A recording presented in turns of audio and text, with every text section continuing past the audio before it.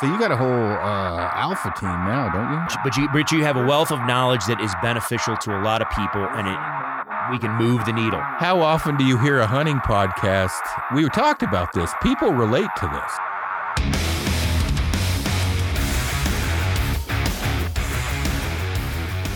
Welcome to KafaruCast, everyone. I have got two fine gentlemen on the other line. Took me a minute to figure out how to use Skype, but these guys recently were on a pretty crazy hunt. One of the individuals was able to shoot pretty amazing ram, but that's Caleb Brewer and Ryan the Creature.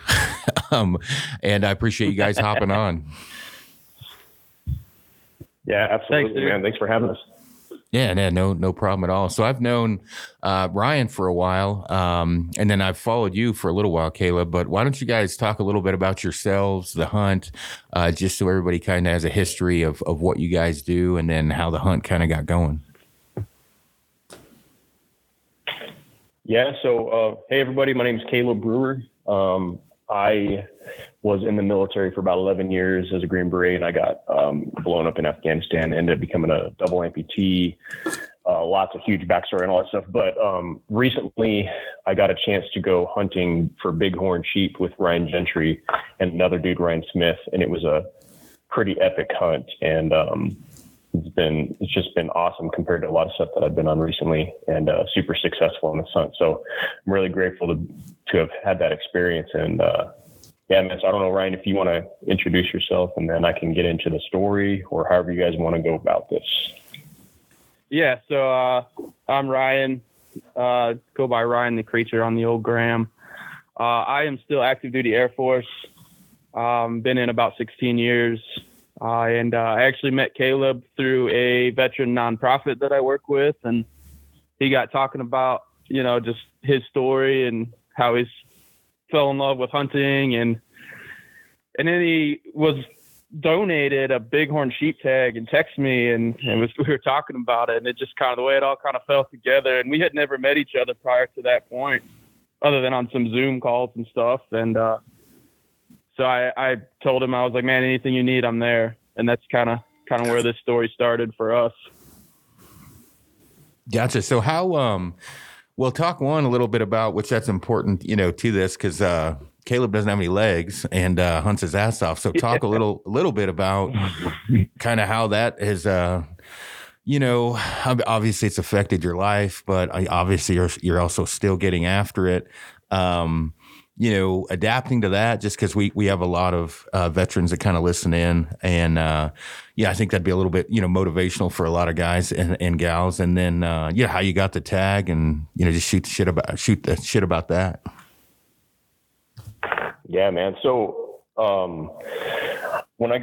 before I got blown up in Afghanistan, I had actually never hunted in my life before. I'd always been outdoors, and I've always camped and hiked and shooting guns and all that kind of outdoor stuff. And so I got injured in December of 2015, December 4th, 2015, which was my 31st birthday. So now that day is my live day and my birthday. So it has like a really cool meaning to it. But I had never hunted. And in 2018, a dude from New Mexico named Jesse Gregson, with a foundation that takes disabled kids and veterans on hunts, reached out to me and said, hey, we want to take you on an Aoudad hunt in Ruidoso, New Mexico. And I didn't know anything about anything. And I was like, yeah, that sounds pretty cool. So yeah, that sounds good. I'll go out there. So we went out there, and he ended up surprising me with two of my buddies I had served with. They just randomly showed up. He got these awesome, really patriotic, red-blooded Americans out there, and we freaking shot a sheep, and it was awesome. And I had to work my ass off because I had walked around and trained myself to be good on flat surfaces, sidewalks and, wood flooring or whatever, but outdoors, there's nothing's the ADA. So you got to just look at the terrain and just figure out a way to get through it. So we had to hike up some pretty steep stuff, and I ended up stalking after a really big sheep on day one, and I missed him. And so it lit a fire in me. I was like, I'm not missing the next sheep. So we ended up spending the rest of the day out there, and just by happenstance ended up blasting up some really good sheep. And we made a move through some stuff and some pretty hilly terrain. I wouldn't say it was quite mountainous. And then I ended up putting my hands on the first animal I'd ever shot with the rifle, and it was pretty awesome. And it it lit a fire in me on hunting. I was like, why have I never done this before? And so the rest of ever since then, from 2018 to now, I've been devoted myself to hunting as one of my passions. And so I've gotten into archery recently. I had a bow donated to me a couple years after that as a wounded veteran. And I just got started with archery and I loved it. I've worked with some nonprofits, Operation Enduring Warrior, and now Node Ends. I'm working with them. And I've done a lot of stuff in the archery scene for disabled veterans. And now I actually own my own archery shop in Tucson called Stick Sniper Archery. And that's been just an amazing thing. And so I've been bow hunting and like crazy. And I live in Tucson, Arizona, and all the hunting out here is spot and stock. You sit on a hill and you glass them up for a long ways away. And then you got to make a move on them. And there's a lot of Coues whitetail out here, which are super skittish and they're pretty difficult to hunt. I haven't been able to shoot one with my bow yet, but it's on the to-do list. And I've just hunted. And what happens is I beat myself up pretty hard, like, because I mean, I can tough it out for a lot of things. I'm walking around on my legs, but over time it takes its toll. And so I have to spend a lot of time in the gym lifting weights and staying pretty fit so that I can get out and I can walk around even with, I use hiking poles. And so that's kind of like my mobility device out there. But this year alone, I've put probably 70 days of hunting in the field since January, and it's been amazing. I've learned a ton. I've been on some great hunts and, had a chance to be around a lot of really cool animals. And in Arizona, the way the hunting process works is if you are unable to make your hunt, you can donate your tag to a nonprofit that facilitates disabled veteran or disabled kids going on hunts. So since I've only been hunting for 4 years now, I was like, well, I'm probably never going to hunt bighorn sheep because I'm way behind trying to get points in the system. So I just assumed I'm never going to do it. And so through my shop, I did a fundraiser for Node Ends to raise money for this. We're putting on a veteran hunt in January here. And I think everything happens for a reason. And I'm not the kind of person that does things looking for things in return. It's never like my goal. I want to put good out into the world with zero expectation of anything returned, because when people get better together, then it just benefits everybody. So I'm not looking for stuff, but it was just crazy how it happened, because Wednesday night on November 16th, which was the exact 1 year anniversary of me starting this archery shop, I'm inputting my credit card information to donate the $2,500 that we had raised to Node Ends. And as I'm doing it, I get a call from another nonprofit called Outdoor Experience for All. And they said, hey, we have a bighorn sheep tag for you. And I was like, there is no freaking way. I'm sitting there just kind of stunned. And they had given me tags in the past. And so my first response was, hey, I appreciate it, but I'm going to decline. Let's get somebody else a tag because you guys have already blessed me quite a bit. And the guy just essentially told me to shut up. And he's like, listen, the hunt starts Friday. It is now Wednesday and nobody else can make it. And this tag will get burned, given back to Game and Fish if you can't take it. So I was like, all right, well, if that case, I'm not going to turn it down.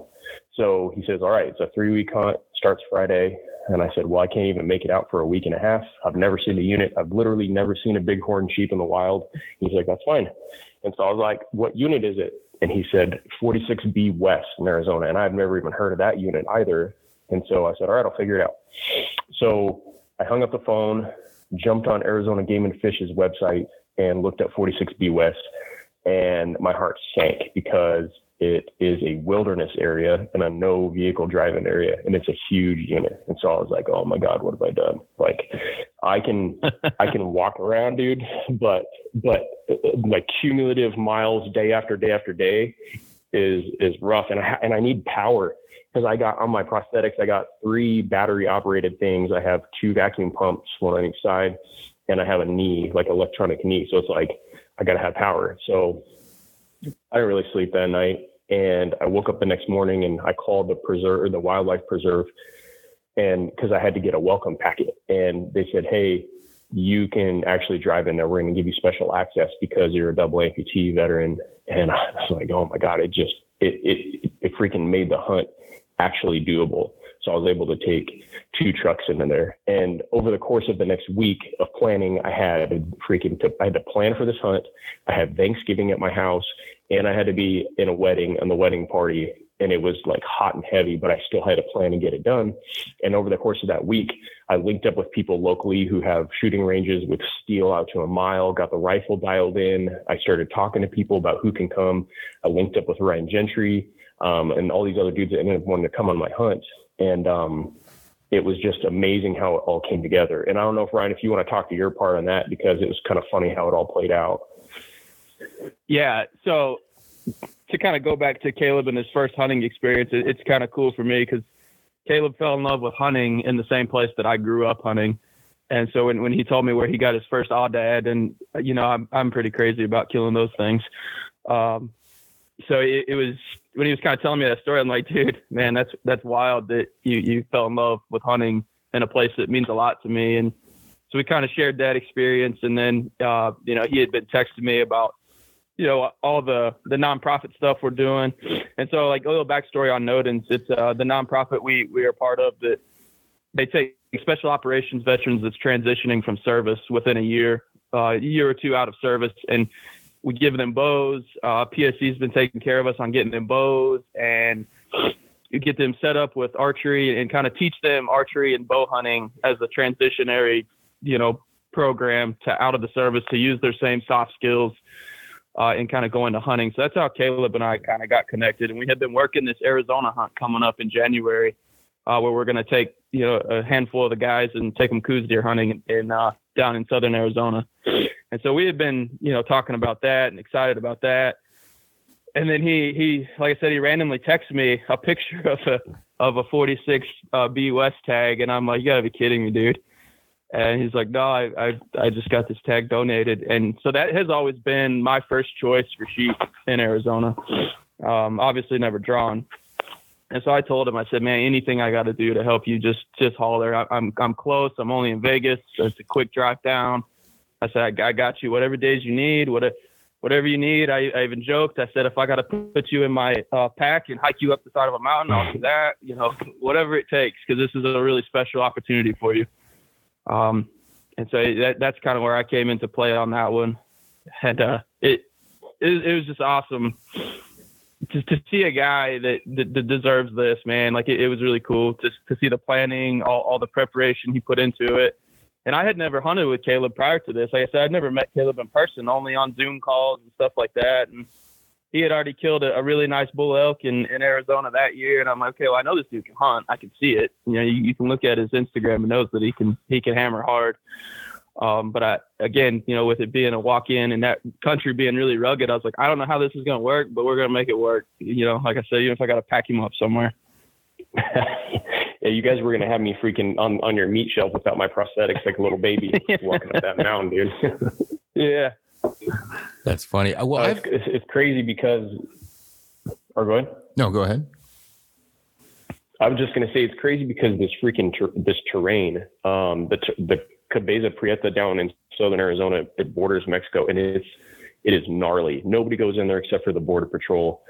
People that have hunted this area, they'll walk 3 to 5 miles just to get to the mountain. And I've talked to some dudes that have hunted there, and they're like, yeah, I put you know well over 100 miles during my hunt just walking in this stuff. And so to be able to drive in there is absolutely incredible. Like it everything from the moment that the tag came my way all the way running through how it happened at the end. It's just, I couldn't have asked for a better hunt. Like it's crazy. And I've put, and this sheep story really, it's not your normal quintessential sheep story. Like when people hunt sheep, you look at where they live and you're like, yep, that's going to be difficult. I'm going to struggle to get up in there and do a lot of miles. It was not even close to that for me, which is crazy because all the hunts that I've had, you know, the past several years have been difficult. Like I hunted archery antelope in Arizona here in August. I put 60 miles on my feet and just beat my body up. And this one, I walked maybe 3 miles. It was crazy. So with that, actually, because you had talked about, and man, I'm not up on all the different technology on prosthetics. How much juice is your knee taking? As I'm giggling, I'm thinking fuck, you'd have to pack a solar panel back there, charge up your knee. Like, how does that work exactly? I mean, I'm not laughing at the situation, but I'm thinking, and I got a bitch when I got to charge my phone. Fucking Caleb's got to charge his knee up. Like, how's that work? Dude, it's crazy. So my go-to system is I gotta stay usually near my truck, and I get a couple Goal Zero batteries and I charge them in my truck while I'm driving, or I use a solar panel at base camp, or I do a generator, like a little Honda 1000 generator. But those 2 battery packs, I charge my legs at night. So I have my knee itself was designed by the military for troops that were going to stay in duty after getting injured and losing like just one leg. So it's super ruggedized. It's like waterproof, Bluetooth connection to an app on my phone, hydraulic, pneumatic, and it'll last like 5 days, which is really, really good. But I have a vacuum pump on either side, and basically it sucks the prosthetic real tight to my leg so I don't have extra sweat. It doesn't spin around in circles. It doesn't fall off. Those things will last maybe 2 days.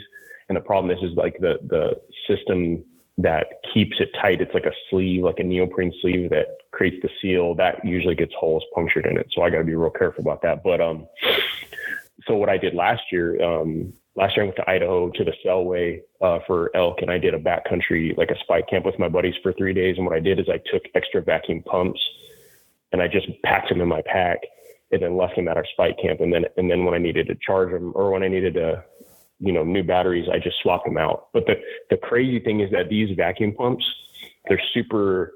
they're finicky because they don't like low temperatures. So if it drops close to freezing or below freezing at night, the vacuum pumps won't even turn on in the morning, and they'll just beep at me like they have no battery until they warm up. So I have to freaking take these vacuum pumps off my legs every night, off the prosthetics, and I have to put them in my sleeping bag between my legs and sleep with them. And then every day put them back on, if I'm out there doing that kind of stuff. It's crazy. So technically, if you went on another crazy hunt, it would be feasible. Like, I could throw you in the pack and Ryan could carry your legs. And then when we got back there, hook it up and then go, or like you could ride a horse in and then just assemble everything once you get back there. That's feasible. Oh yeah, man. Like the components that need to be charged, I have spares for everything. And I could literally ride a horse or walk in or whatever, and then have the extra spare parts packed in. And then when they run out of juice, just put them back in. And that could get me at least a week's worth of juice without having a recharge. Gotcha. And then with a solar panel, if you had a big enough panel, I guess that would do it. If you had a big enough panel, mm-hmm. I would think. Yeah, I can't remember what size I have. I have a Goal Zero Nomad one. It's a little old, but as long as I can charge the battery, like I have the Goal Zero, the Yetis. Yeah. I have a Yeti 150 and a 105. Those things will charge my prosthetics for about 2 to 3 days on one charge. Gotcha. Yeah, because I was recently asked to, help out on a hunt like this. It didn't end up panning out. Same kind of situation, and they were, basically were like, "Hey, how far can you pack 140 pounds?" And I'm like, "I'm pretty fucking far, but you haven't killed anything yet." And they're like, "No, the guy." And I was like, "Oh yeah, no, I can pack a dude, whatever, yeah, no problem." And and they were kind of at the same kind of a thing. I don't know his. I didn't get into great detail. I was just like, "Yeah, I've got a big enough pack. I can fit someone in, no problem." And then what they were kind of saying, hey, once we get over really rough terrain, he's good to go and it was a sheep hunt in Arizona that was getting donated. In fact, I was kind of curious as you guys were going off, it was the same tag, but for a different person. So you still have quite a few options with that. Cause can you ride a horse fairly well? Like without the prosthetics as far as balance goes, or is it easier with them on? I actually haven't ridden a horse since I got injured, so I don't know. I mean, the hardest part for me would be probably getting onto the horse, unless there was like a drop stirrup or something, just because like my knee that I have, because I'm a one below the knee and one above, and then the knee that I do have, that's my own, it's so jacked up, so I can only bend it like maybe 45 degrees of bend. So I'd have to figure out a way to get my knee up there, or my foot in the stirrup, and then at that point I can get on. I could probably just use the horn and pull myself up with my upper body. Well, I've got both legs and I struggle to get on a fucking horse, and I don't like them that much. So, yeah, so it's same thing here. Oh shit! But I can walk though, for sure. Like I've walked a bunch. So yeah, man, this dude, it was awesome to hunt with Caleb because, you know, I walk pretty fast, so I hunt pretty hard, and I kept looking back, and he's just always right there. I'm like, yeah, this dude is awesome. Like, just walking across the desert, like, smile on his face, like, constantly pulling up his binos, looking for the sheep. Like, he's you know, acting just like everybody else. And it was pretty inspirational to hunt with him, to be honest. You know, I quickly forgot about your own complaints and your own problems. And but I told him many times, I was like, I'll flap open the Striker XL and put you in here like a diaper and carry you up whatever if we have to. Well, that's kind of, I was giggling. The other. Go ahead.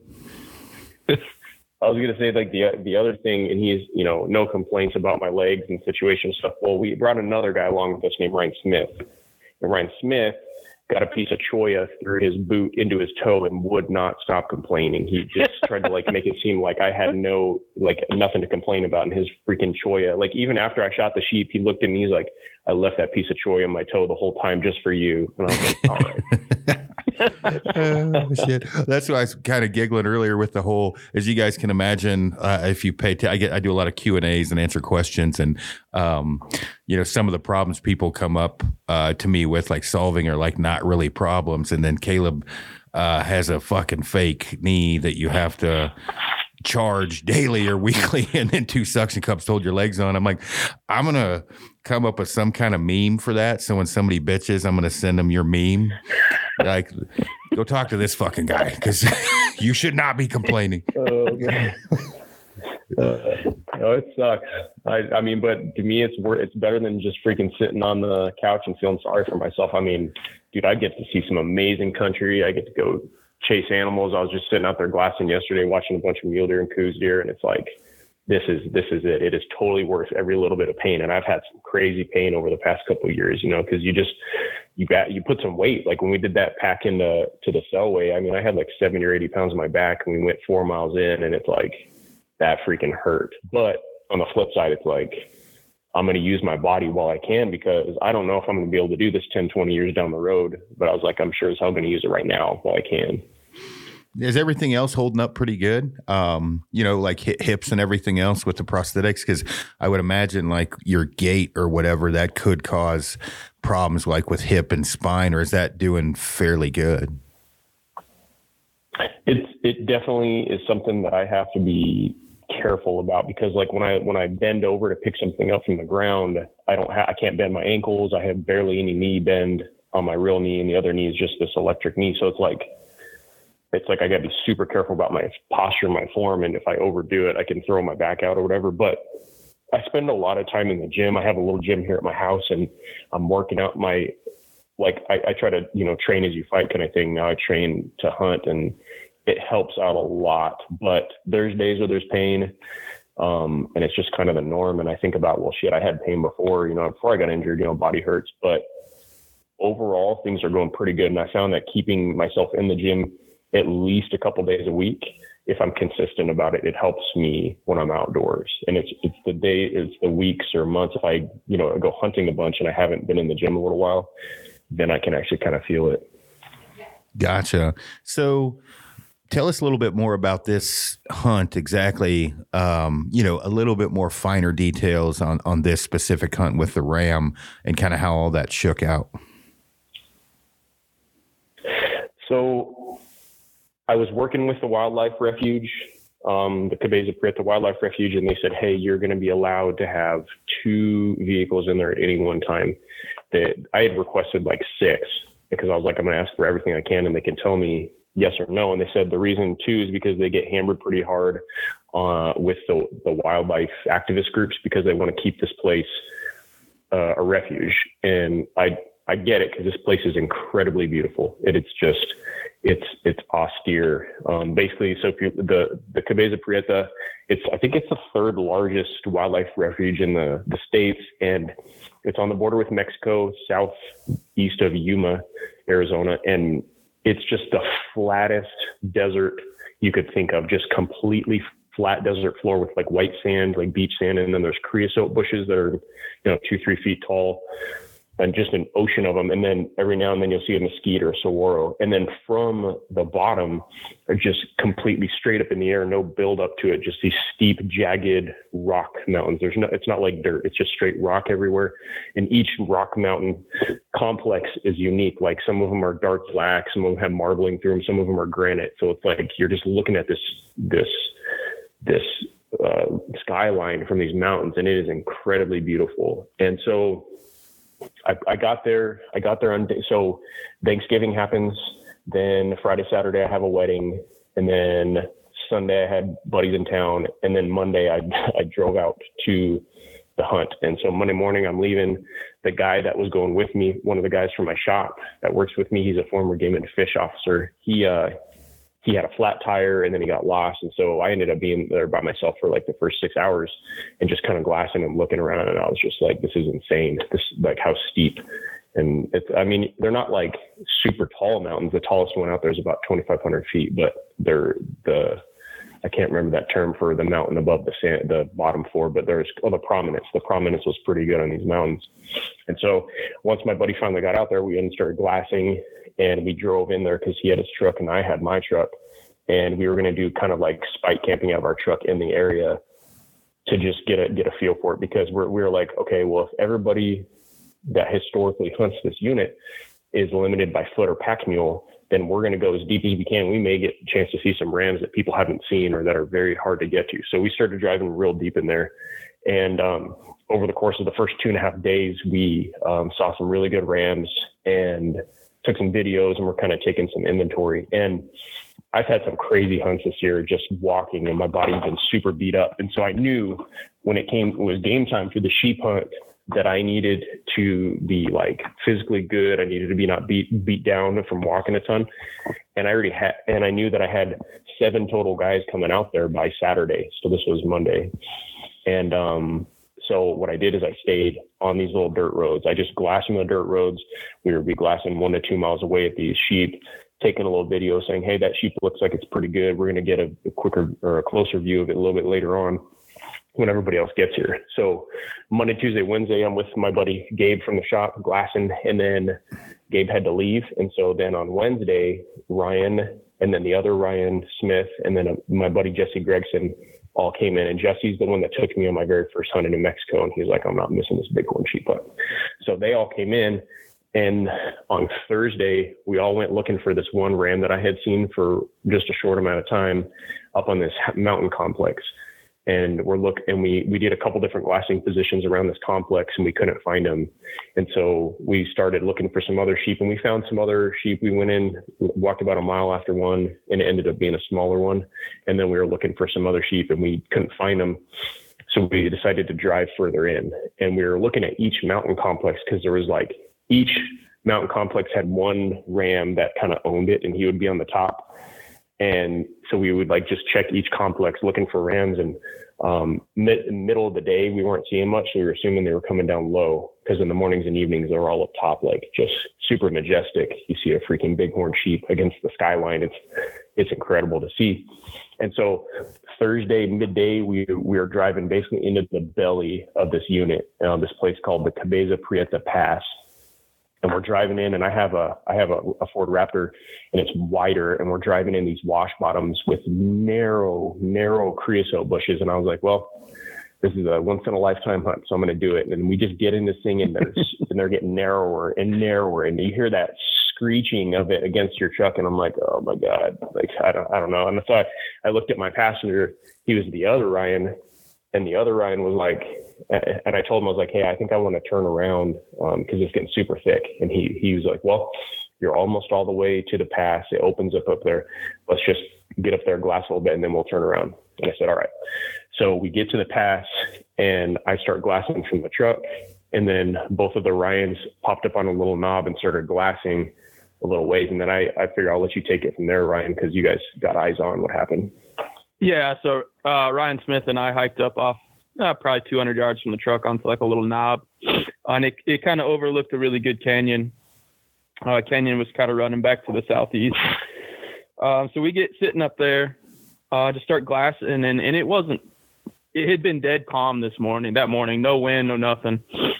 And so we start glassing, and just out of nowhere, a really strong gust come right off our back, hit me right in the back of the neck, and pushed right down into this bottom. And we weren't real high. The elevation of the knob we were on was almost nothing. It was just a little knob off the desert floor looking into this canyon.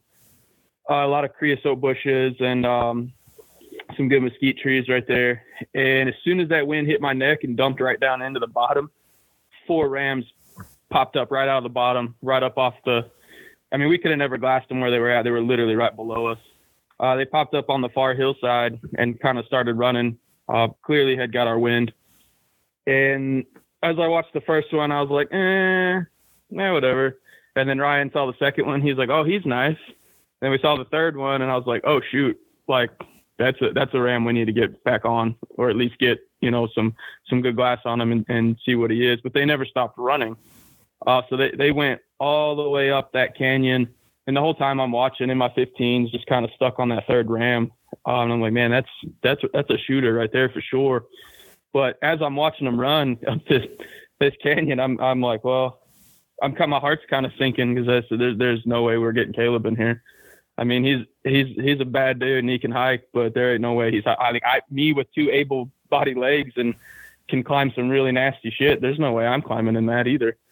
So it was kind of like heart sinking to watch them run up over the saddle. So they ran up to the very head of this canyon over the saddle and then dropped back off the other side. And I started looking at the maps, just kind of like, okay, where could they have gone? How could we get back on them? Because that was, up until this point, that's one of the better rams I had seen since I'd been there. And I know Caleb had an inventory of some rams and some video, and I had looked at the video. And there was one that we wanted to go back and get a second look at that we thought was, the more I looked at the video Caleb gave me, I said, man, that's a ram we really need to look at again. But once I saw this ram on the hook, all that kind of went out the window for me. I was like, this is a really good ram.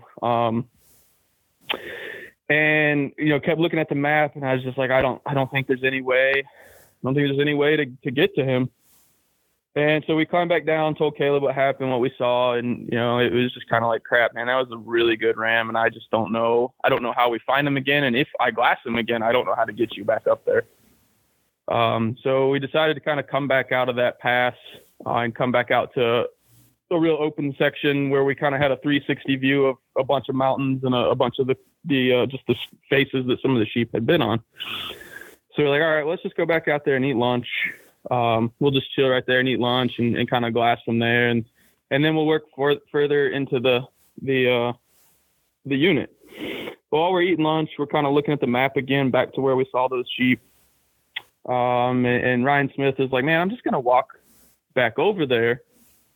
And kind of try and glass it from another angle to see if when they came over that saddle, if they're on this, this south facing slope. And, he's like, maybe I can just pick them up over there again. So we're like, all right, cool. I'll stay here with Caleb. And me and Caleb were kind of BSing and just talking about random things, talking about nonprofit stuff. And I was like, well, we're here. Let's just glass. So we popped out some chairs after we had ate some sandwiches. And I think we were glassing to the south, Caleb, or maybe the southwest.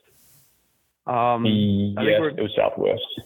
Yeah, I think we were glassing southwest on a nice set of mountains that they were pretty far. I'd say probably 2 miles from us, 1.5 miles, 2 miles.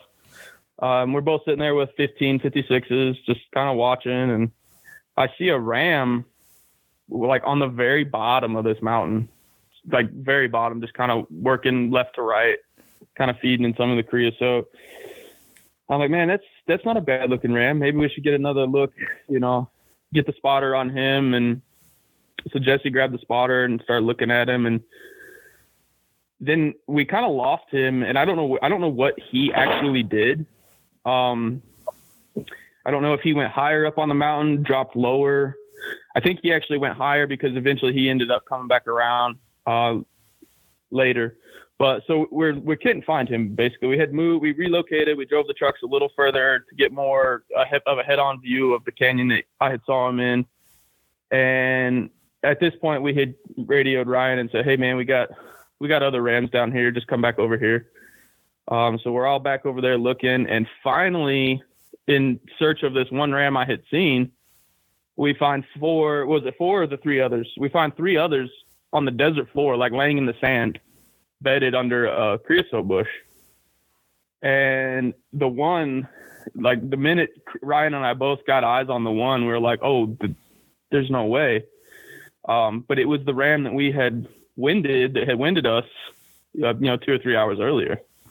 We're certain of it. And it made sense where they could have come. They just would have had to run all the way across the desert floor, which they were booking pretty good. And the way it looks down there, it's just little sky islands of mountains. So, once you go over one mountain and down the other, it looks like a lot of country for them to cover, but they could have easily done it in, 2.5, 3 hours. We see these other 3 rams, and we're looking at them. And this one ram, he's heavy, super heavy, really dark, and they're all bedded perfectly. The wind's perfect. The topography's perfect. I'm just sitting there looking at it, and we all kind of agree, like, yeah, we should get closer to this group because that one ram, I'm pretty sure that's the one ram from the group this morning. And just the scenario is perfect. And Caleb, I know he was kind of wanting to wait till his other buddy got there, and we were kind of waiting till Sunday. We were thinking maybe Sunday's the day. I'll let you go into why Sunday's the day, Caleb. Well, to add a little backstory to this part right here, which is important to me, is I got some amazing people around me that have helped me get to this point as far as teaching me how to hunt and supported me through this. And one of the dudes, my buddy Ken, he offered to come out on this hunt, and he had also offered to come out on my elk hunt in September. And because he was working and I was able to hunt through the week, I ended up shooting a good bull on a Thursday night, the same exact night that he came in. So he came in just to go recover it on Friday because we had to back out and then pack it out. So it's like, it was really cool, but he didn't get a chance to hunt with us. Now here comes, fast forward to the sheep hunt, same exact thing where he's got to work and I'm able to get out early. Only this time I'm thinking to myself, I'm going to stay on the roads. I'm going to take my time. I want to take some inventory of sheep, and I want everybody to be there. And the reason being is because that Sunday, so I went out there on Monday, that Sunday was December 4th, which was my birthday again, which also happened to be the tag that I got donated from the guy was tag 4 out of 4. And he told me that his favorite number is 44. Now I'm not superstitious by any means, but it's kind of cool how all that played out. And so I'm thinking to myself, man, how awesome would that be to shoot a ram that was donated through this tag on my birthday? So my whole goal is to wait for everybody to get there because of Sunday. And I knew that Ken was coming out, and I was like, man, I don't want to have a repeat of what happened last time because he's coming all the way out here and it's a little bit of a ways. He had to arrange his schedule and such. So fast forward to where we're looking at this ram right now. And I'm thinking to myself, we had just planned to take inventory and wait. And all of a sudden we have a big old ram on the desert floor that's probably worth checking out and probably worth shooting. And the whole time we're stalking in on this thing, I'm thinking about Ken. I'm like, son of a bitch, I feel so bad. I was like, but at the same time, I was like, every freaking sheep I've seen, I'm looking straight up in the air at him. I was like, I can't pass up this sheep that's on the ground. And it happened for a reason. I think like this, I mean, for them to have spooked up and over and down a mountain and across the desert for like 2 miles and then be on the ground with the wind perfectly towards us with a wash bottom right there for us to travel in is insane. Like there's no way that I could pass that up. So we're stalking in there. Jesse's on the glass. He's eyes in the sky. The wind is absolutely perfect. These sheep are like laying on the sand, head in the sand in a little cut. So we were able to scoot close to the mountain and like parallel the mountain, walking up a wash bottom directly to him with the wind in our face. It was like, it couldn't have been perfect. So at this point, I'm talking about how sheep hunts are usually supposed to be difficult. At this point, I'm probably haven't even walked 2 miles yet, which is crazy. And I'm going towards a sheep that's on the very bottom of the desert floor. We get right in the vicinity and we're kind of having some trouble picking up the sheep through the brush because we're down in the wash. And so Jesse's on the radio rating us, hey, they're here, they're moving here a little bit. And then the little one saw us and like kind of piqued some interest and bumped up a little bit higher and kept staring at us, but didn't spook. And I'm not sure that these sheep had ever seen a person, to be honest with you, but they didn't spook at all. And, so we were glassing, and then also we're like in the wash bottom. We're about 250 yards from, and then Jesse says, hey, they're starting to move left to right. They're going to make it working north, which would put them directly in front of us because we were a little offset. And they start working their way towards us. And then I see or Ryan Smith saw a sheep, and we started looking at it like, that's a pretty good sheep. That might've been the second biggest one. And so at that point, we hadn't seen any of the big one. And so I was looking at him and I'm like, man, you know what? He's got some good length to him and he's on the bottom of the floor. I think I might go ahead and shoot him. I'm not sure yet. So we set up the rifle. I start looking at him through the scope. Ryan's Gentry is ranging for me 220 yards or so. And I'm looking at him like, you know what? Because of like the whole circumstance, I think I'm going to go ahead and shoot this sheep, because to me, like what's important to me is the quality of the hunt. Like I'm having a good time with good people. The situation presents itself. It's not a giant record breaking sheep, but it doesn't matter to me at this point. So I'm looking at the sheep. I'm pulling, I got a round in the chamber. I'm dialed in my mills and I'm pulling some slack off the trigger and I'm getting ready. And like, I'm getting into that zone. Like I'm about ready to shoot the sheep. And then I hear, stop. I was like, what in the hell? And then Ryan Smith was like, hey, the big sheep is to your right 20 yards. And I was like, it took me, like I had to come out of it. It took me a second. It's so hard to pull off the trigger when you're at that point. It was crazy. So I pan to the right a little bit and then I see the big sheep and I'm like, oh yeah, way better sheep. He a little bit shorter in length, but his mass is there. He's old, he's beat up, he's big. So I was like, yeah, I'm going to shoot that sheep. So then I get all set up, getting ready to go. And then he steps out of view. So I was like, oh crap. So we were on that far side of the wash. So Ryan picked up the rifle for me and I got up when I had to move to the near side of the wash closer to the sheep to get a better view. And it's completely wide out. This is where I feel like an ass, right? Cause I'm in the zone with the sheep and trying to get Caleb set up.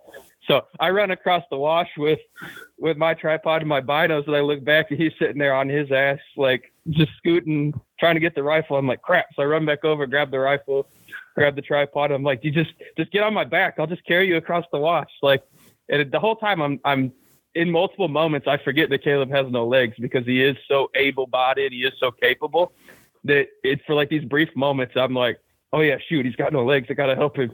Like, I got to get the rifle. I got to get the tripod. And it was funny. But after the fact, I was like, man, I feel bad, dude. And he's like, oh, don't worry about it. Like, it was just trying to get him set up and get him right that I forgot that, you know, he can't just pick up and run across the wash like I could.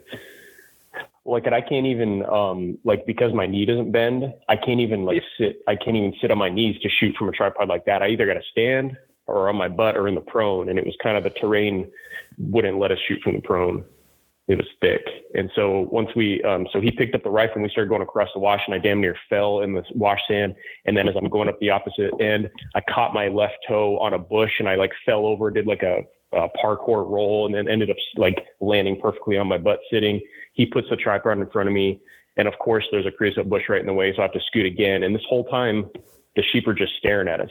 And I didn't know this until Ryan Smith let us know at the end, but the littlest sheep actually was so curious. He started walking to us and he got on the flats. He was like 100 yards or less to us, which was really cool. And totally wouldn't have been a bow kill because had I given the option, I would have loved to archery hunt this, but I didn't know how it was going to play out. But so I'm sitting on my butt and then I see the big one and he's 215. I think Ryan ranged him at 215 or 220. Yep. End up squeezing the trigger. 215. Put a bullet in him. And then after that, he's dead. And so at that point he had gone up the mountain face, maybe 20 feet in elevation, not much. Yep. And so it was just like the perfect scenario. And so when he went down, you get into the zone. Like you're completely and utterly focused on exactly what's going on. The blinders are on everywhere around you. I didn't even have ear protection in. And I think my body was just so focused on it that I didn't have any ringing in my ears. Like I didn't even think about the sound of the shot. The only thing that mattered was making that shot. And then when it was all over and he's laying on the ground dead, it's like you come to almost out of a dream. It's the craziest thing. And so like, I'm just sitting there in shock. And then we're like trying to talk to each other. And I'm just like, holy crap, man, it is surreal the way it played out. Like, couldn't have asked for anything better. If I had not driven down the Cabeza Preta Pass and got my truck all scratched up and had Ryan talk me into going all the way, they wouldn't have popped up on that knob and they wouldn't have bumped these sheep who then went up and over a mountain 2 miles across the floor to another mountain complex. If I hadn't have been waiting on the rest of my group to arrive, I felt like a little bit of a sense of urgency. So that's why we backed out to that main valley to go glass a little bit before we could link up to them. If I hadn't been waiting on them, we probably would have gone to another area. Like, it's just, everything happened incredibly perfect. And so that's why I'm saying this was not your, ball buster of a sheep hunt where you're straining and, killing yourself in the mountains. This was like, from the moment the tag was given to me, the moment that I met all these awesome dudes and they said they're going to come out, it was 100% meant to be. So it's crazy. So how far was the final? How far was the shot actually? 215. Okay. That's all right. it. No. If I had known, I could have shot him with a bow. Yeah, that's wild. Yeah, the terrain was perfect. That we could have stalked in with a bow. He could have got sub 80 yards with a bow, but the wind, everything was perfect. Just the whole scenario was perfect for him. No, that's crazy. So, like, I saw the sheep. I saw it pop up, and I knew you didn't have any legs just because I follow along or whatever. I'd seen you before, and then I had a buddy message me. He's like, "Hey, look at this sheep this guy got," and I'm like, "Yeah, crazy, huh? The dude doesn't have legs," and he was like, "What?" He like totally fucking overlooked in the photo because he was just looking at the sheep, and I'm like, "Yeah, man, that dude, he did it with prosthetics." He was like, "Oh man, I'm never going to complain again," which is crazy how all that had panned out. But what do you have, after obviously, that sheep hunt, which is pretty hard to top, obviously a bighorn, but what do you got coming up now? Is there anything else you're kind of looking at doing in the future? I thought about just quitting while I'm ahead, to be honest with you.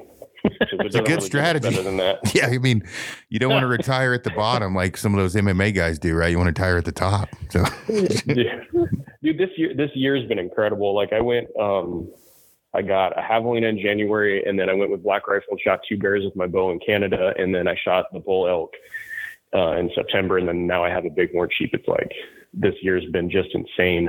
If I had gotten an antelope on that hunt in August, I don't even know. It would have been just crazy. But right now, I'm just looking at Arizona opened up their over-the-counter archery, so I've been doing that here. My goal going forward is to shoot a Coues deer with my bow, and I've been kind of watching a couple of them that maybe be a shooter at some point, maybe in a couple of years, but I haven't seen any big ones yet because the rut hasn't kicked on yet. But I mean, I don't have any planned hunts other than just putting in for the draws here in Arizona going forward. Gotcha. So, like after the hunt, how much, I'm assuming you had, I don't want to say pester, but a bunch of guys get a hold of you or, whatever, want to hear the story or talk about it. I'm assuming I can, Mike from Black Rifle Coffee, the Free Range American, he's probably going to want to do an article because I had guys asking, but how much have people, wanted to hear the story? It's been awesome. I know Ryan had told me that he's going to be writing an article for Mike for Free Range, which is really cool. I've never written any articles or anything, but I have next week I have a podcast lined up with Canis Athlete, that Camel Company, and then we did one last week with Late to the Game Outdoors, a local Arizona company and or organization, and that was pretty cool because that's me. I got adult onset hunting. But the other one I got going on is I just wrote a real short article for Eastman's about it, so that'll be really cool. Tell the story, and so far that's it. I think the only other thing that I might do is when that nonprofit that got me the tag, I might just speak a little bit at their fundraiser here this next year, a little bit about it, and help them raise some money and stuff. That's cool. Well, yeah, on that note, let us know how Kifaru can help with that. But on a motivational side of things, obviously, like we had talked about earlier, like you had said, it's, better than, sitting around. You can still get out and get after it. For people listening in, obviously you have kind of got around whatever, say issues, but you hit speed bumps, kind of figure it out, whatever that may be. Any kind of words of wisdom for that? I'm sure at some point in time you hit a fairly dark place and obviously have come out of it. Any words of wisdom with that? Yeah, that's a pretty good topic. So for me, I've been through some pretty traumatic stuff, and the way I look at it is everybody goes through something. And it's just, it's a matter of how physically apparent it is. Like you can, it's easy for me. I'm an easy sell, or it's easy to see, hey, you went through this, but a lot of people have the mental and emotional scars of stuff. But what I've learned is that everybody handles things differently. And when I was going through recovery back in 2016, I had to be in a hospital setting for about a year before I got out of the Army. And I remember you have to see all your specialists, your orthopedic surgeons, your nutritionists, et cetera. So I had to see a psychologist. And on one of the times I saw him, I was talking about how I'm just like pissed. Like, I'm always angry. I don't like looking at myself in the mirror. I hate that I can't run with my daughter who was 1 year old. I hate that I can't do this. And I was like, I'm just angry all the time. And I was like, I don't want to be on any medications or anything, but I just want to talk through it. And he's like, if you think about it this way, like you're as a person, you go through your life, and there's a lot of like things that are normal in your life. And if something like this happens to you, that's not normal. That's completely out of the ordinary. And he's like, if you react normally to something like this that happens that's unnormal, then I'm worried about you, because you're not actually comprehending the gravity of it. Like, you're not coming to terms with it. He's like, what happens is you need to be angry. You need to go through this period of adjustment because it sucks. Like, you have to figure out, you have to be angry. You have to be sad, depressed about it. But then you have to get through it. You have to figure out, because you're reacting not normally, you have to figure out ways to cope with it that bring you back to normal. So he's like, what I want to do is just talk to you later on and see how you're doing, and seeing if you're stuck in this rut of just being pissed all the time. And so that kind of stuck with me. So essentially, if you go through abnormal circumstances, it's completely normal to react abnormally because you're not used to it. So from that point on, I was like, all right, well, I want to get better.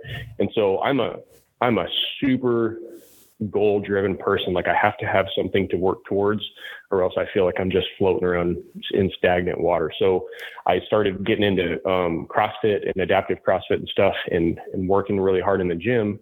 And then the gym allowed me to go do something else, which allowed me to go do something else. And so having goals has been one of the biggest saving graces for me, because I mean, I can relate on the military level to a lot of folks where, say you have a deployment or a trip, training, whatever coming up, you go through that cycle where you got to plan it, and then you got to train for it, and then you actually go and execute the mission or the deployment or whatever, and then you come back and you restart that cycle. So it's this never-ending cycle of things that I want to do, and I have to get better for it, and then I learn from it, and then I do the next one and I'm better. And so having goals, things to do, things that I want to do in the future has kept me as sharp as I can be, because I can't like get dull if I want to do that stuff. So that's why I like hunting, because that definitely does that. And then the other thing is, when I started getting into adaptive CrossFit, I realized that I was learning a ton, and I wanted to help out other people. And I didn't realize what that really meant at that point. But when you do something and say you get really good at something, or you learn a lot, and you try to help other people through it, you become accountable to them for their progress. So like, when I had little program out of my gym, and I had like 20 people coming in and out of my gym 7 days a week, or 7 sessions a week, I was responsible for their progress. I had to be there to train them, to help them get their discipline and all that stuff that came along with that. But what happened is I became better because of it. And it was nothing that I had planned on. But when you have people that rely on you through something that you've learned, then you become better because you have to be better for them. And I don't know, it's nothing that I ever tried to do. Like, I didn't plan on this, but it just happened, and I learned through it. So it's been huge. So I would just say, to summarize all that stuff, definitely goals are huge. Stick to your goals, have a plan, something you want to do, and then look for a way to be of service to others in any way you can. Gotcha. No, that's good advice. Yeah, I do, to add lighten up the situation a little bit. So when you were talking about crossing that that creek or that wash, and you said you fell down and rolled like a parkour roll.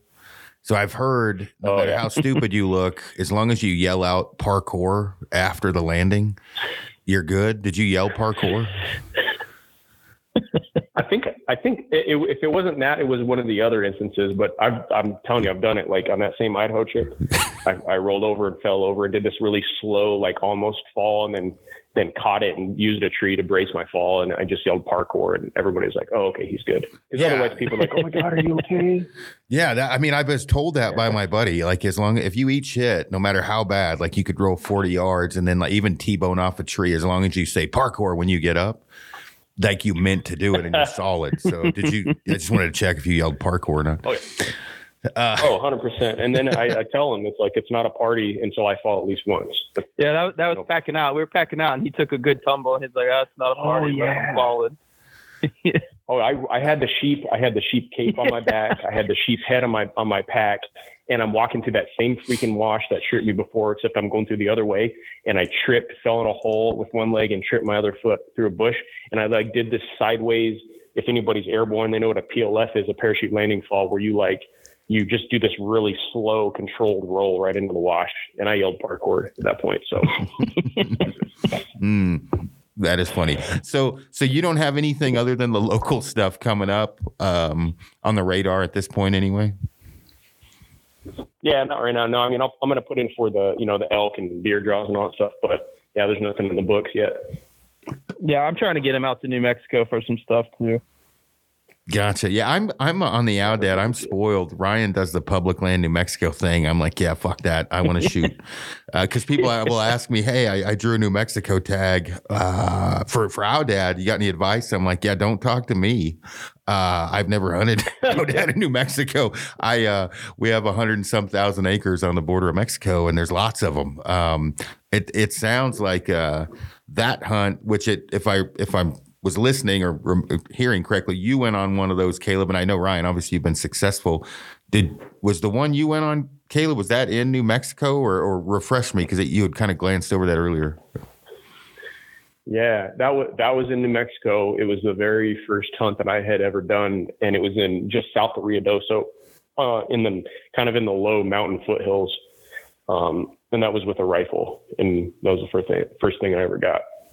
Okay, that's what I had thought. Now, Ryan, you've been on a bunch of those. You shot your biggest one this year, hadn't you, on public land out there? I did, yeah. So we hunt the OTC in New Mexico. I've actually never drawn a tag. So New Mexico has the over-the-counter portion on the west side of a particular unit, and then all the rest of the state is a draw tag. So for some odd reason, my lifelong residency of New Mexico, I've never drawn one. So I've been banished to the OTC, which is just hellacious country, and it's horrible. It's hard on your body. The sheep are very sparse, but it's kind of one of those things you just get addicted to it. You can hunt it year round, and so yeah, I've probably killed, I don't know, it's probably at least a dozen in the OTC now. It's just rough country. That's awesome. So Caleb had he had one of the draw tags on the eastern portion, which is more the rolling hill stuff. Whereas the west side, the OTC, is just straight cliffs, 2,000 foot verticals. So I'm tired of hunting it, to be honest with you. Yeah, it's not for me. No, I mean, I don't mind. Like I would totally go hunt. I just, people are like, hey, did you put in for it? I'm like, guys, I guide for 3 months straight, and we see 50 to 200 a day. I'm probably not going to head to the OTC area. I don't want to sound like a bitch, but I'm like, hey, I'm spoiled. So. Nope. I don't blame you. I wouldn't either if I had the other option. Yeah, this year I shot my biggest ram in there. It was cool. And I almost tumbled down a cliff like twice. So. As long as you yelled parkour at the end of it. Your biggest ram and almost die. Yeah, and I wouldn't have yelled anything until I hit the ground like 2,000 feet lower. That's funny. Well, no, that's cool. Yeah. Well, not the falling part, but the Outdad thing pops up on my plate. And since I had you guys on here, obviously Ryan hunting them a bunch, and I knew Caleb, you had been on one, I figured I'd bring it up. But yeah, I don't want people have any like false ideas that I actually go on public land and shoot Outdad, because there's a ton of photos of them. It's a hard hunt, everything else, but it is not like New Mexico public land OTC. We're seeing 50 to a couple hundred a day, so we're kind of lazy and spoiled on that. But so who were you with when you were in, Caleb, and then what was your MOS? You were an 18 what? Mm-hmm. Yeah, so when I was with the 19th Special Forces Group, and then I started out as an 18 Echo, which is a commo specialty within the team, and then after that I went 18 Fox, and that's the assistant operations and intel. So I did a lot of intel work with the team, all our targeting packets and stuff, and it was just awesome. Love that job. Gotcha. And then Ryan, can you discuss what you do currently? You're still in? Yeah, so I'm active duty Air Force, currently in an A-10 unit. That's pretty much it. Just love airplanes. I'm an airplane guy. So for those listening in, I will relate this to something. If you were watching Transformers and the scorpion thing came out of the sand and they said calling the hog maybe, or so the thing blasting around circling the scorpion, that is an A-10. You might have a better, that was the first thing that came to mind was Scorpion or Scorpio or whatever the fuck that thing was called on Transformers. Is there a better movie discussing an A-10? I don't think there is, actually. No, the old whistle pig hog. I don't know. Yeah. They're well loved, but I don't think they've been in a whole lot of movies. They're not as flashy as the F-22 or anything. Yeah. I was trying to think of a movie that's the one I thought of first was with Scorpio. As I say that, I'm obviously a dork because I watched Transformers. Did you guys watch that? Help me out here. Am I the only one? Or? Oh yeah, I've seen it. Yeah. Don't worry. Oh yeah. Remember the black dude is a smart ass in all the movies. He's like calling in a bunch of crazy shit. Like he was a TAC P, I guess, would have been his. They didn't really go over that. And he's like calling in, bring the rain, and then the warthog came in. Okay, I'm not the only dork then that watched that. No. We're all dorks. That's funny. So what now? So you said you have an archery range that you started. So is that your full-time gig now? Yeah, so it's an archery pro shop down in Tucson, and we do all the big brands, and then we have a range in the store. It's actually the biggest archery shop in Tucson. I'm pretty fortunate to call that my own. It's called Stick Sniper Archery. But I do that, weekly and everything.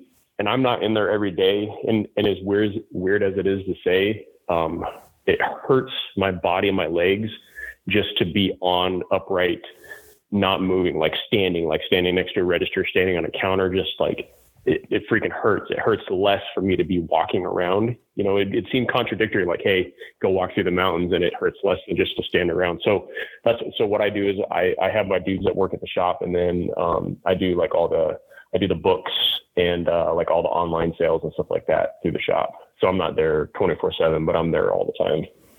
Gotcha. No, that makes total sense to me because I did a seminar recently and got done, and my lower back was so stiff, and I was making fun of myself because I told my wife, I'm like, I think I'd rather ruck 25 miles with 50 pounds than stand there for 8 hours because my lower back is jacked up. And I've got my legs, so I'd imagine it's even worse standing. Obviously, not perfect compared to if you had them. So is it mostly your lower back or your hips? Mostly lower back because. So, I don't really use my quads and my ankles anymore. So my lower back and my mid back, you get a lot of wear and tear on them. And it's that. And then, so lower back, but also like the ends of my legs that sit in my sockets, as you just stand, they sink slowly and all the pressure, all the volume changes in your leg. And then those hurt after a while too, but it's typically just the back, man. So I'm always having to lean on something or sit down. Do you see a chiropractor much? No, I've never seen one. I probably should, to be honest with you. But this is probably something you guys can relate to. But when my body hurts, I go lift some weights, and it's the weirdest thing. Where if I go 5 days or a week without lifting weights, my body hurts so bad.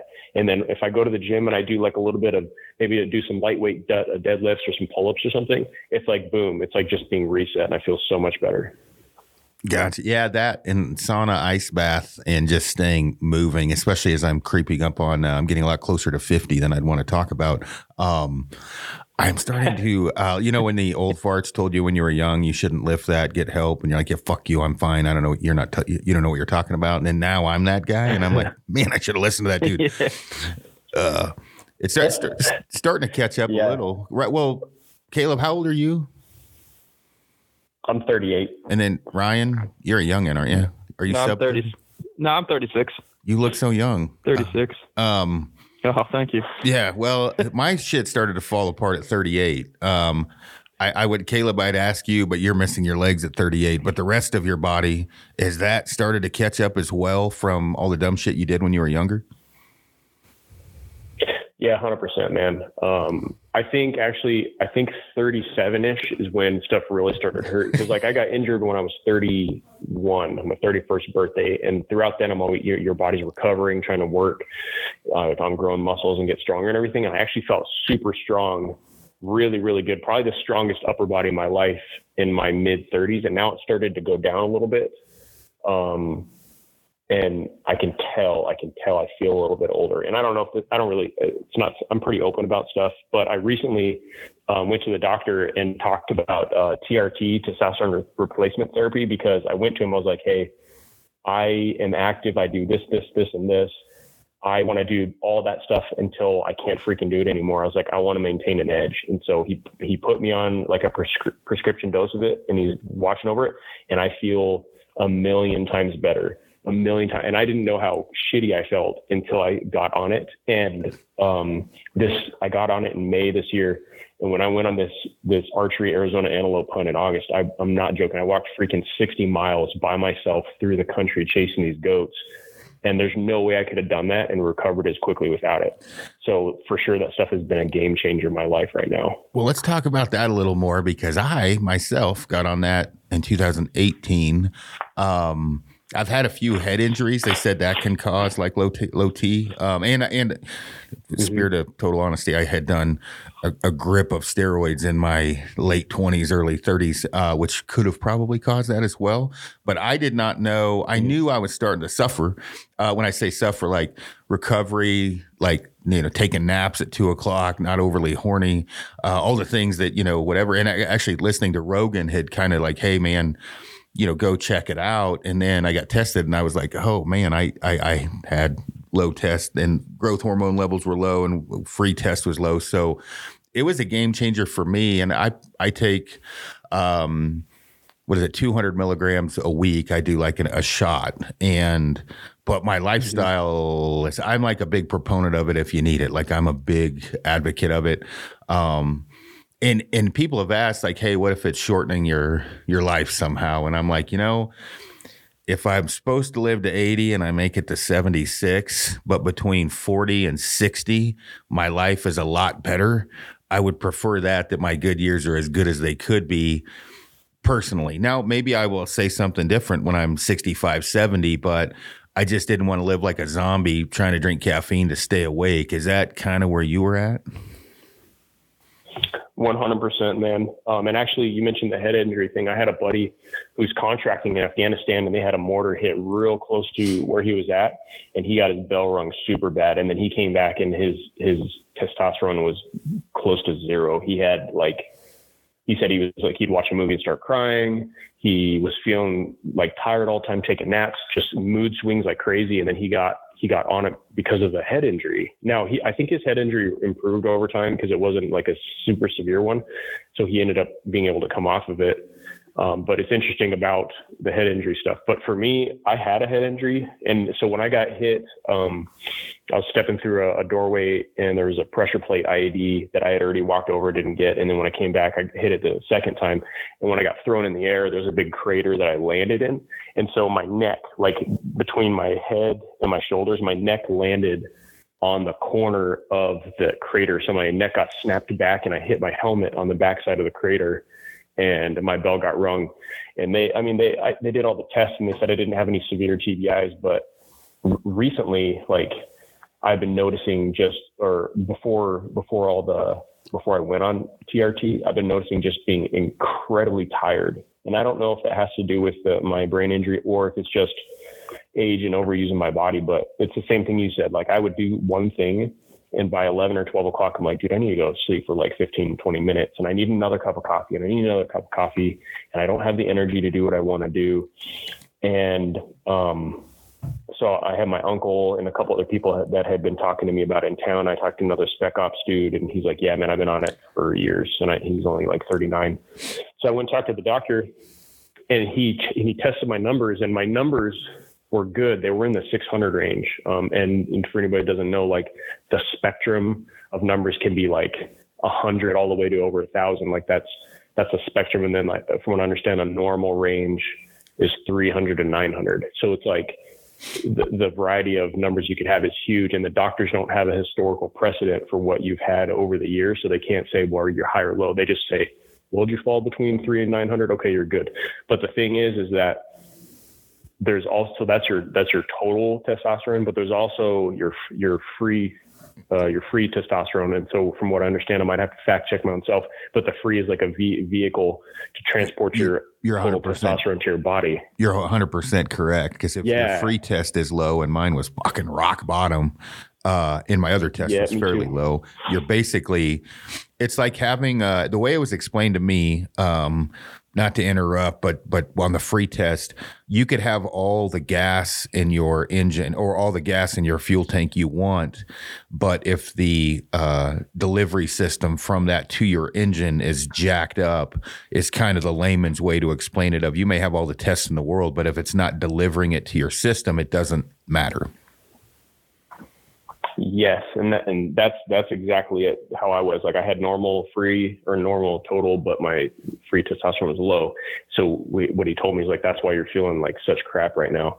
And so I look at it the same way that you do, Aaron. Like I want to live my life the best I can while I have it, because for me, it's real apparent that someday I'm not going to be as active as I am now, and I'm not going to be near as mobile unless for some reason science decides to 3D print me some body parts. But in the unlikelihood of that actually happening, I want to live my life and be happy right now. And I don't want to be like, well, I want to survive until I'm 90 being in a coma or whatever. So I told the doctor, I was like, I want to have an edge. I want to have the better edge, the best edge that I can going forward, and whatever that may be. So I think that there is a stigma, because, you know, when we were younger, everybody, the Sylvester Stallone, Arnold Schwarzenegger just blowing through massive amounts of steroids, and then all the health issues that could come from from that stuff when you're doing it unsupervised, you're doing tons of amounts solely for gym gains. But in my mind, I'm like, I'm going to do it under a doctor's supervision. I'm going to do it low enough levels that'll just keep me on my A game for the long term. So that's kind of just my outlook on it. Let me add a little bit to that, just coming from, having done, the word steroid is like really blanketed over all kinds of shit. And so when you're talking about D-bol, Anavar, like, obviously enanthate sus, the actual testosterone, and then the anabolic, whether it be equipoise or DECA, D-bol, Trinabol, and all this other shit. Yeah, you're taking all that and you're purple, right? And your nuts shrivel up to the size of a fucking pea. Yes, that is steroids. If you're taking TRT, you are just putting yourself back to where you should be organically, or where your body should be, whether it's genetics, right? You just have low test genetically, head injuries, whatever.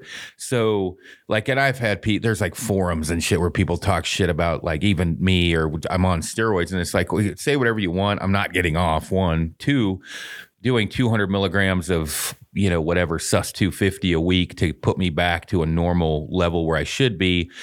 That is not taking steroids, or what the world blankets it as. And I get it. Like, I understand, especially if you're a hater, but the reality is what I worry about, and I think from speaking with you, you would agree, is someone that needs that shit, that is having trouble at home, is maybe getting like more aggressive, because people always think you do test and you're going to get super aggressive. If you keep your levels where they shouldn't be normally, meaning, and in my opinion, would be like 7 to 9 for a 40-year-old 100. If they're really low, you can be a grouchy motherfucker all the time. You can be tired, or you can be when I say aggressive, like mood swings. And then your sex drive, your wife's going to think you don't love her anymore because, your wiener just doesn't work because you're not horny. It doesn't have anything to do with your wife. And so I hate for people to be worried about that because of the public perception, because it's definitely worth it if you need it. I mean, I'm assuming you would agree with that. 100%, man. And I can say from my personal experience, there's been zero, the aggression or any of that stuff. Cause I had a buddy that I trained with in the gym. He did a ton of steroids when he was younger. He'd tell me stories about getting into fights at bars and flipping over pool tables. And I told him I was looking at this, and he was like, just be careful, man. You may be angry all the time. And there's been zero change in any kind of anger at all. Like I'm not angry. If anything, I can say that I have a little more patience and tolerance for, like, I got 2 girls under 13, dogs, cats, business, nonprofit stuff. And if anything, it helps me to cope with stuff better, because I feel like I'm like just a more my temperament is a lot better, and I'm not tired all the time. So if I'm not tired all the time, I'm not getting grumpy. No, I can attest to it as someone who's not on it right now, being active duty, and I'm doing a lot of blood panels right now with my doctor and stuff like that. And I'm not on that stuff. And I can tell you right now that there is mood swings, there's aggression. I have test issues. We're trying to get it worked out, but yeah, like as someone who isn't doing it, I can tell you right now that seeing Caleb and seeing people who are on it are in a much better place than where I'm at, not on it, with the mood swings and kind of being grouchy and irritable with stuff way easier than, someone who is doing that. Yeah. And this podcast is obviously turning a different way than I figured it would, but fuck it. If it helps people, the thing that I think people should really look at, with this is improve. You're not going to get aggressive if your levels are in that, I say 7 to 9. That's my own redneck. The right zone. The right zone. You will actually be less aggressive, less moody. 100%. Like, this is scientifically proven, right? Like, this isn't me guessing. Right. Like, you will be in a better mood. And the other thing too is it's your recovery, like your motivation to go if I'm like, oh my God, I got to go shovel the driveway, where 10 years ago, I'm like, fuck yeah, I'm going to shovel the driveway. It's a good workout. Well, now if I'm like, I got to shovel, I'm like fucking Eeyore all the time, and like a cloud is over me, that's bad. And if you're saying I can take something that would make me feel better about that is bad, I just think it's wrong. I mean, I think you should be open-minded looking at it. Absolutely. And for me, at the end of the day, this kind of stuff allows me to be strong enough and recover quick enough to go hunt, which is what I love. And it makes me better for my family, because I'm not all tired all the time. So it's a win for me. And I know it's not ever for everybody, but in my situation, it's been a godsend. Nah, no, 100%. And I think that, with all of this or whatever, whether it be TRT or diet, nutrition, like, anything you can do, I'm really getting to this. Like I said, as I'm pushing closer to 50 is, man, what really wasn't important when I was 30 is pretty damn important now. Meaning, like, I didn't stretch ever. And that is catching up to me. I got a wipe from the front. Like, I fucking have zero flexibility and joints are starting to hurt. Like, I go to reach back and grab something out of the back of my seat, have to pull the truck over because I'm not flexible enough. Anything you can do to like increase that, I think is an important. And I mean, obviously with beating yourself up for years, as you get later on in life, you start to look at things like, I'm looking at yoga, please no one laugh, to help. And I'm thinking, I would have made fun of myself. Now I'm like, yoga doesn't sound that bad. Plus there's hot chicks in yoga. It's like a win-win. Yeah, 100%, man. I agree with all of that. So I don't want to lead this on for, forever, but as far as your archery range, you said it's Stick Sniper. What's the location exactly of that? Where can they find it? Is it on Instagram? And where can they kind of follow along with you guys as well? So yeah, Stick Sniper Archery is in Tucson, Arizona. We're on Facebook and Instagram as Stick Sniper Archery, and then the website, sticksniper.com. We're a full service pro shop. So we have Bowtech, Hoyt, PSE, Matthews, Raven crossbows, and Diamond archery. We sell them all. Oh, and Prime, we do Prime. And so we got service sales, and we got a pretty big range here indoors. So it's pretty awesome. And then for me personally, I'm on Facebook and Instagram as CK Brewer. Gotcha. Ryan, do you want to throw your stats out there for everybody to come visit you and ask questions? Sure. Yeah, hit me up with questions all day long. So Ryan the Creature on Instagram. Been on there a while. And then I feel like it'd be appropriate to give a shout out to the nonprofits that kind of made this possible for Caleb. And then the nonprofit we're taking guys on the hunt in January with. So Nodens Outdoors, it's, Nodens Outdoors on Instagram. Like I said, it takes special operations veterans and transitions them from service into learning archery and bow hunting. And then the nonprofit that donated Caleb the tag, they're local to Arizona. What was it again, Caleb? It's called Outdoor Experience for All. Headed up by this dude, Eddie Corona, and they are fucking amazing. They are absolutely amazing. And this guy, he hustles and networks. And last year he facilitated almost 600 tag transfers just in Arizona to disabled kids and disabled veterans. Like that's how good these guys are. So highly recommend them for anybody that has a disabled kid or a disabled veteran to contact them, because they have tons of hunts and they have to burn a lot of them pretty often. Cool. Right on. Well, man, I appreciate you guys hopping on. I appreciate obviously your guys' service and what you're doing for the country. And Caleb, that's a fucking hell of a story for what happened and you to come back, have an archery range, obviously also getting after it and being a late, kind of an onset hunter and getting after it now. So again, thank you guys for your service. Thanks for hopping on the podcast. I really appreciate it. No problem. Thank you, man. I appreciate it. Thanks for your time, dude. Oh yeah, anytime. We'll have to all try to link up for a hunt at some point. Not public land, New Mexico, Outdad, something much fucking cooler than that. I will link it up. I agree. I'm done with it. Yeah, I'm done with it. Oh shit. Well, on. I finally killed my biggest ram, so I can retire. Well, there you go. That's the bet. Retire when you're on top. But yeah, thanks again. We'll link something up for a hunt, guys. I appreciate it. No problem. All right, thanks, Aaron. Take it easy.